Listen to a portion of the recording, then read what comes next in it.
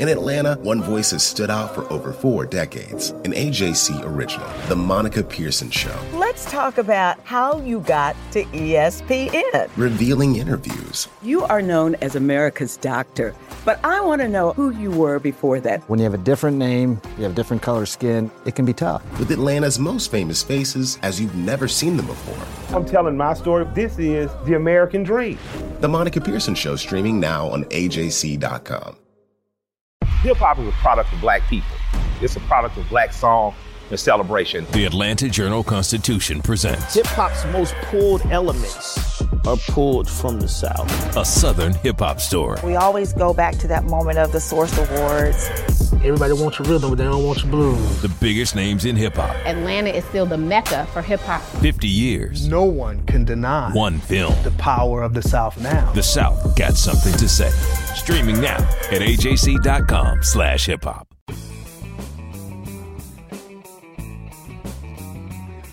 Hello and welcome to the latest edition of the Politically Georgia podcast, where we bring you news and analysis of all the latest Georgia shenanigans in Congress and under the Gold Dome. I'm your host, Greg Bluestein, and today I'm joined by my colleague, James Salzer, AJC's, wait for it, State House veteran. He's here to talk about how everything we're seeing in this race has been seen before and done before. Even if it hasn't. Yeah. The truth.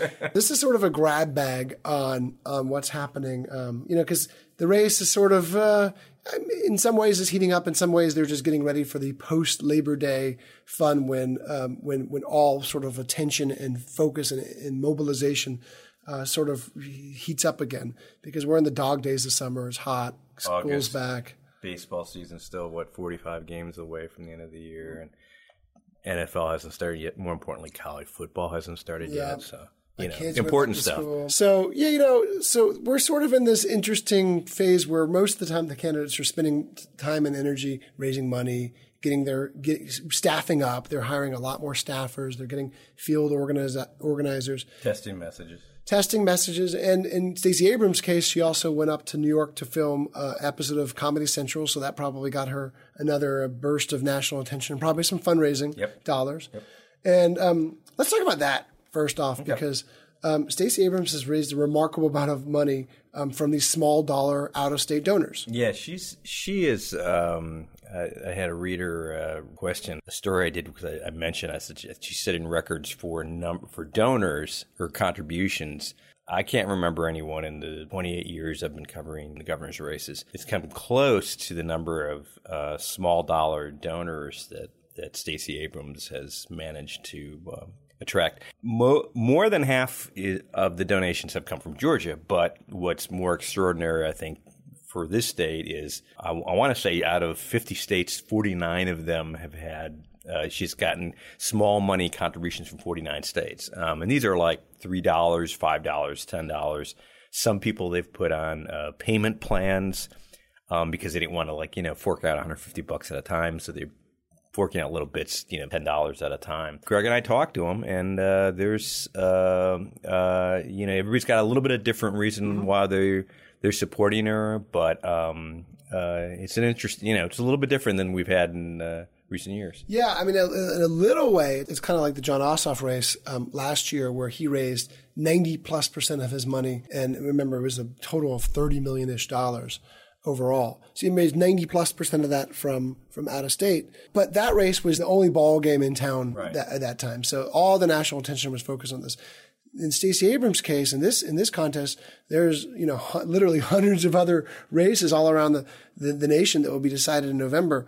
So the fact that she's been able to get such a big chunk of her money from out-of-state donors, she's been working really hard to raise her profile nationally by doing things like The Daily Show, by going on the late-night TV circuit, by speaking at the Democratic National Convention 2 years ago, and by working, to sort of cultivate a network of donors from all over the country. Right, and we're used to candidates and politicians sending us notes saying, donate to my campaign, but the regularity of her emails is which is a little bit different. I mean, if Brian Kemp throws a candy wrapper on the ground, I'm getting, within 5 minutes, I'm getting a fundraising note saying, Brian Kemp just threw a candy wrapper on the ground. Please help contribute to defeating Brian Kemp. Give me $3 or give me $5 or, Stop the candy wrapper violence. Right. But it's like, she's not asking, hey, give me, $6,000. I mean, that'll come from the Soroses and the big money people. She'll certainly get that, but she's asking for small amounts, or her campaign is asking for small amounts, and it's several times a week, it seems like. Yeah, and as you mentioned, we talked to a dozen or so of her small dollar donors from out of state, and some of them gave $3, some of them gave $5. A lot of them gave $18 or $20.18, the symbolism of the midterm election. And they had different reasons, but they all were basically, they all sort of boiled down to, we saw Stacey Abrams either on social media, on TV, on the news, somehow on a podcast. A lot of them heard her on the Pod Save America podcast.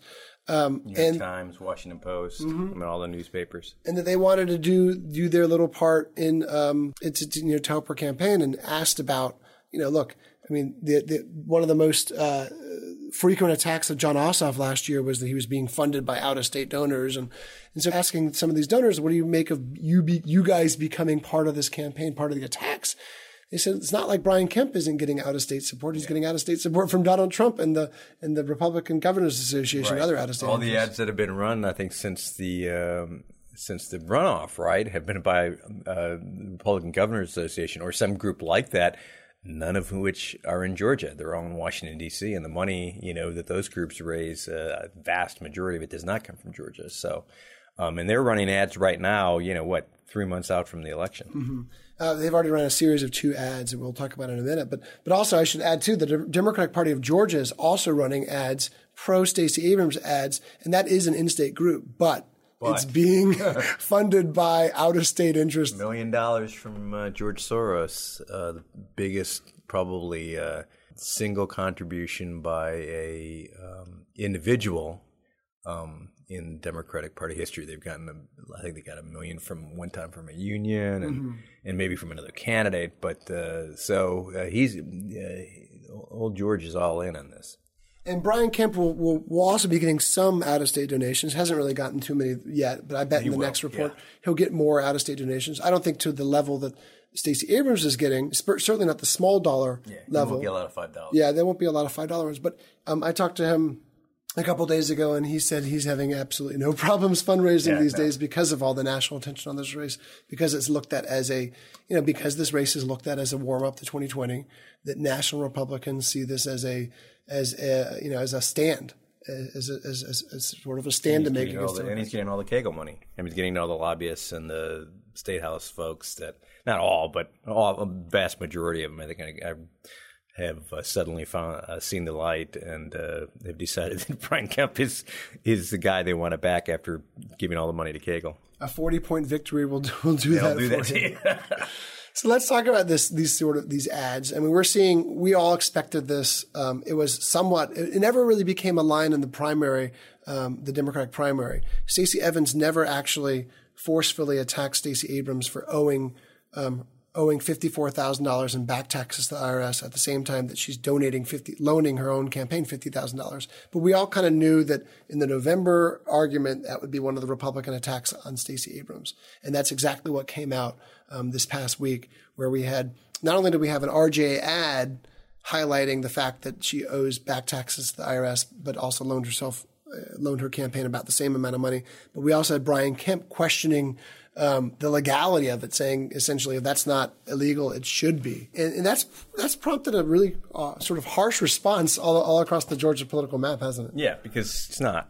it's not illegal. And I mean, we knew 2.5 seconds after we saw the fact that she owed the IRS money and had these debts that her opponents were going to run ads on it. I guess the only surprise might be that they did it this early. I might have done that, if I was a strategist. I mean, it's been talked about, but I might have waited until closer to the election because. But they're gonna, she's gonna get pounded over that. There's no doubt about it. But this idea that it's. That it's somehow illegal is interesting. Yeah. And I think the reason, maybe I'm just speculating here, but maybe one of the reasons they didn't wait is both sides feel like they have so much ammunition. That's true. Because this race is so polarizing. They are such polar opposites. They do have so many different ways to energize their supporters by highlighting their opponents' issues, stance on abortion or guns or whatever the divisive issue might be. So I think we're going to see a lot of different arguments. But I do think that the underlying one throughout this race will end up, at least the Republican argument, will end up sort of revolving around taxes. And what's interesting to me too is, and this is not new, and this happened in the primary phase as well, but how Stacey Abrams is not ducking it, but actually embracing the fact that she owes these back taxes. Well, look, we some of the people we talked to, donors from out of state, said one of the things that attracted them attracted her to them was the fact that her story is real, is similar to some of either their own stories or stories of family members who have also been in debt and who also have had to sacrifice to care for sick parents, which is, I think, one of the things she's talked about. So that had some people, that the fact that she owes this debt and particularly hasn't paid owes the IRS money is a huge detriment. And, we're not going to trust somebody with the $26 billion state budget if they, have all these debts. And then there's, another group of people who look at it and say, well, that's me, or that's my neighbor, or that's, my kids. So, it's going to be interesting how that plays out. Yeah, and that's the argument Abrams is trying to make. She deferred these tax payments in 2015 and 2016 to help pay her family's medical expenses, and she says she's on a payment plan to pay them back. At the same time, she says, I can defer taxes. I can't defer my family's health, is her argument. And she's saying that it helps connect her to everyday voters who have the same problems. At the same time, she's also trying to remind folks, her campaign, she hasn't said this herself, but her campaign is saying essentially, who is this guy to throw rocks if he is facing a lawsuit right now from an investor who loaned his company $500,000. And this is a guy named Steve Phillips. He came up in the Republican primary. He was a Casey Cagle supporter who loaned Brian Kemp's business. Brian Kemp was a partner in, a principal, $500,000 and has not yet been repaid that full sum. And that lawsuit is continuing to go on. He's got court battles going on at the same time he's running for governor, unfortunately, for him. Yeah. And it's a side note. I'm surprised this hasn't all been settled quite yet, but there was supposed to be a court date the day after the Brian Kemp's runoff victory. That got continued until later on this month. So we'll be following that for you. We should say that it's not just Republicans attacking Stacey Abrams. Her allies are attacking back. And a couple of days ago, they mounted this full-fledged campaign to call on Brian Kemp to resign as Secretary of State, which got a lot of attention and got some national attention as well. Yeah, and it's similar to the Stacey Abrams may be breaking the law argument on the Republican side. The Democrats came out and said, well, he's earning, I think, $130,000 a year essentially as Secretary of State, and Secretary of State oversees elections. Therefore, he has a conflict of interest. And by the way, he's running for governor, so he's not, their argument is he's not doing his job anyways. So he should resign. Of course, A, that's not going to happen. But B, Republicans quickly responded, if everybody resigned when they were running for office under the guise that they're not doing their job and or have a conflict of interest, you'd be filling jobs left and right all year long. And in this case, the likelihood is that the governor, being a Republican, would replace Brian Kemp temporarily with the Republican nominee for Secretary of State, thereby giving that candidate a boost as the incumbent running in November. Yeah, so, it'd be Brad Raffensperger's dream come true of that. Right. He probably would pay him to do that. Yeah. So the folk calling for Kemp to step aside kept on setting precedent in that Max Cleland, when he was Secretary of State, he resigned before he ran for U.S. Senate seat, which he ended up winning. And Karen Handel, who was Secretary of State, resigned, actually leading to Brian Kemp's appointment, but resigned to run an unsuccessful campaign for governor in 2010. Now, Handel wouldn't comment. Max Cleland said that, it's a no-brainer. You have to resign because you don't want to look like there's a conflict of interest. But then his successors did not. Yeah, Louis Massey and Kathy Cox, who both ran for governor, did not. Exactly. So 2 other Democrats who also had that position, who also ran for governor, didn't do that. Now, Louis Massey, he didn't comment, but we did talk to Kathy Cox, who said sort of there's a third way. Now, Kathy Cox lost her 2006 primary to then Lieutenant Governor Mark Taylor.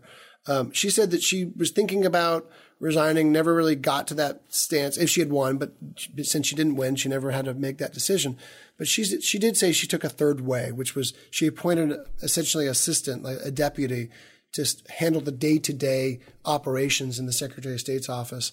So while she was focusing on her campaigning, which is in all likelihood, we don't have this officially from Brian Kemp's campaign, but given that he's on the campaign trail all the time, in all likelihood, that's exactly what he's doing. He has some deputies and aides who are handling a lot of the go-to stuff. Right. His executive counsel, Ryan Germany, there's some other folks in that office who are probably handling a little bit more of the duties now that Brian Kemp is out and about every day. But the reality is that we had both of those happen this week, right? As you said, there's so much stuff in this race, and there's so much at stake, and there's so many outside groups that are going to be funding these races. That we're going to be seeing stuff like this every week. There's not going to be weeks where it's slow.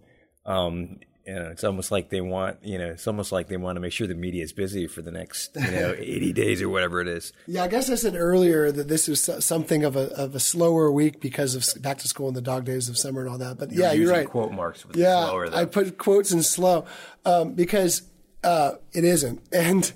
But it's going to get even crazy. I mean, think about the visits we're going to have and the debates and the Trump, Obama, all that fun stuff.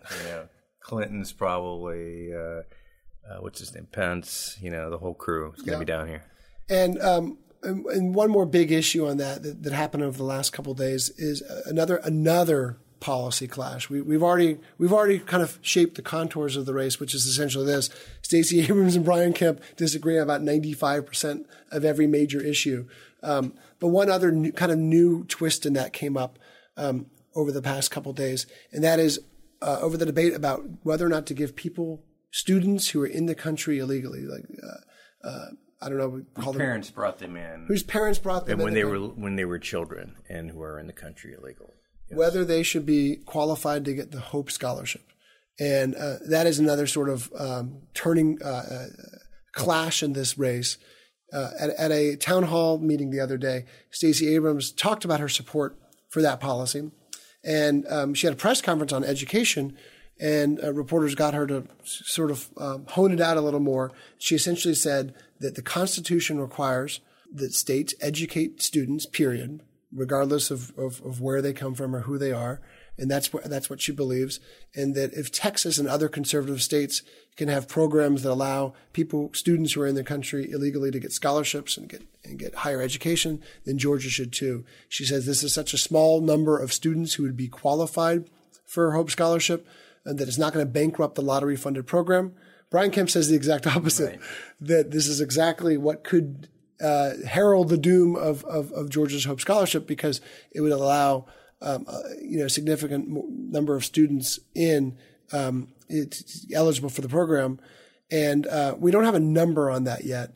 We've had different schools sort of grapple with that debate, and we've had the regions also. I was just going to say, this is like a step beyond. This is like the second step in this, if you were making this argument, because the first step would be you would have to get the university system to say that Dreamers can pay in-state tuition, because I think they pay I think you have to pay out-of-state tuition, if I'm not.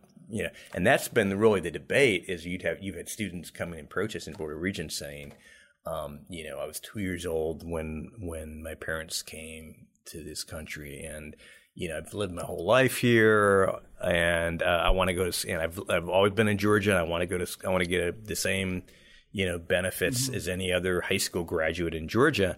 Then you're kind of layering hope on there. There's many arguments about the expansion of hope, but the numbers that I've seen on it, I question whether this would obviously be an extra cost. I don't know that it would really, damage the program dramatically. On the other hand, you have Brian Kemp, who wants to drive around in a pickup truck and collect people who are in the country illegally and drive them to the border. So, I mean, it's obviously not an education argument. This isn't about Hope Scholarship. This is about illegal immigration. And I mean, on his standpoint. And sticking to the Hope Scholarship theme too, and that dovetails to yet another sharp divide between these two candidates, and that's over the Hope Scholarship's future. Stacey Abrams made it a major point in the primary campaign and has continued that, saying that there needs to be a Hope 2.0. Hope Scholarship right now is a merit-based scholarship. If you have a B average and you maintain that B average through college, you get the Hope Awards.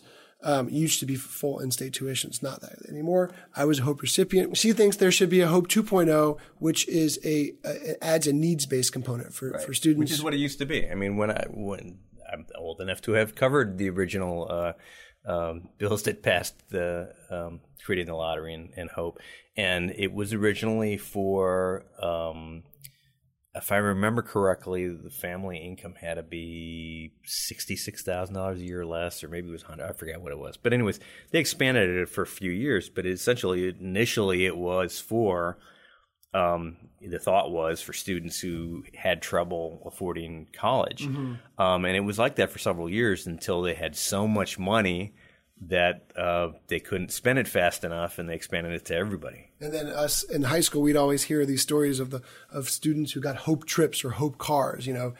More affluent students who UGA Beamers, who went to UGA, but whose parents said, "Okay, I saved up all this money for college. Instead, I'm going to give it to you for this trip to Europe and your fancy new car." So you have those stories. You had that too, didn't you? Yeah, right. Yours was a Porsche, right? Yeah, right. You can read that column that I read about getting the Hope Scholarship. And my mom was a single school teacher, so I had to take out some loans in addition to Hope. But that being aside, there is a debate about how to keep the Hope Scholarship lottery program financially sustainable. Right. And Stacey Abrams says that she is open to some sort of legalized gambling. We're not sure exactly the extent of that, some sort of casino project, as long as it funds this Hope 2.0. Brian Kemp, he says no way, no how. He is against any sort of legalization of gambling. And actually, him and all four other Republican candidates for governor were all on the same page on that one. Right. I saw Ron Stevens this week. He's the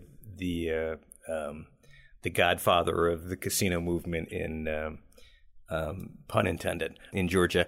And he already has a proposal ready to go. He's had proposals in the past. He's got a new proposal this time. Again, it involves, funding money for Hope. I think it was, 3 casinos he wants to do. And he just had a big smile on his face when I asked him about it. And he said, "I guess I'm throwing him a hot potato." Yeah, it's it's an important question if you're interested in that issue. That you have as you just said, 96% or 95% of their issues they disagree on. And he's like every other Republican candidate that ran this year. He's against gambling. Yeah, and Ron Stevens is a Republican, and he's not some backbencher. He's the chair of the House Economic Development Committee, and his proposal essentially calls for at least $3 billion in funding from some sort of casino company. So essentially, it says that if a casino company like MGM wants to come in, it has to invest $3 billion, has to create at least 10,000 jobs, which is a huge number of jobs. Yeah. And it's going to be 3 different casinos. One would be in Metro Atlanta for $1 billion plus, and it looks like it would be either downtown Atlanta or near the airport. And the other 2 probably would be in Savannah. One would definitely be in Savannah because Ron's from Savannah. From there. And the other one could be in, we've heard different things, somewhere closer to the Georgia-Florida line, somewhere closer to the Alabama line, somewhere in North Georgia, wherever it might be. It's all still pie in the sky right now because this gubernatorial election will help dictate where it goes. Ron has had, some Republican support, but he's always been sort of hamstrung because Governor Nathan Deal has been a staunch opponent of it. The farthest Governor Deal said he would go is if it passes in the legislature, he wouldn't veto legislation that would help implement it. He would instead kind of let it sit on the table and become law without his signature. So that was about the biggest blessing. Which is tacit. I mean, if you actually pass it, then, he'll let it go through. Yeah. The next round, though, I mean, with both Abrams and Kemp being on opposite pages, I can't imagine that the MGM folks or the casino lobbyists would be too excited about a Brian Kemp governorship. So expect them to start chiming in on this race, I bet, in terms of campaign donations. Oh, so they're going to start giving to Stacey Abrams, you think? One more thing to watch. one more of the many, many things we're watching. Well, that's all for this week's edition of the Politically Georgia podcast. Head to ajc.com/politics to subscribe to Politically Georgia. You'll get access to our daily newsletter, along with all of our stories and updates on all things Georgia politics. Don't forget to subscribe to our podcast and rate us. It really means a lot to us when you do. And as always, thank you for listening.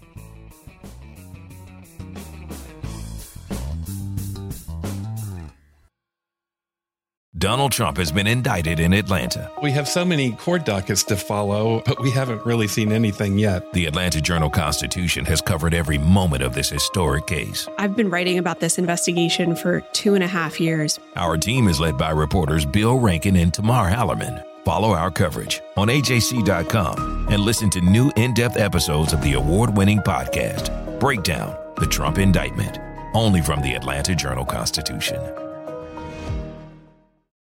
Our journalists at the Atlanta Journal-Constitution are working around the clock to keep you updated on all the developments surrounding the Trump indictment. Now the AJC is putting all of our coverage in one place with our new Trump 19 newsletter. Every Wednesday, you'll have our latest coverage and analysis on this historic case in your inbox. So sign up for free today at ajc.com/indictment newsletter. That's all one word. ajc.com/indictment newsletter.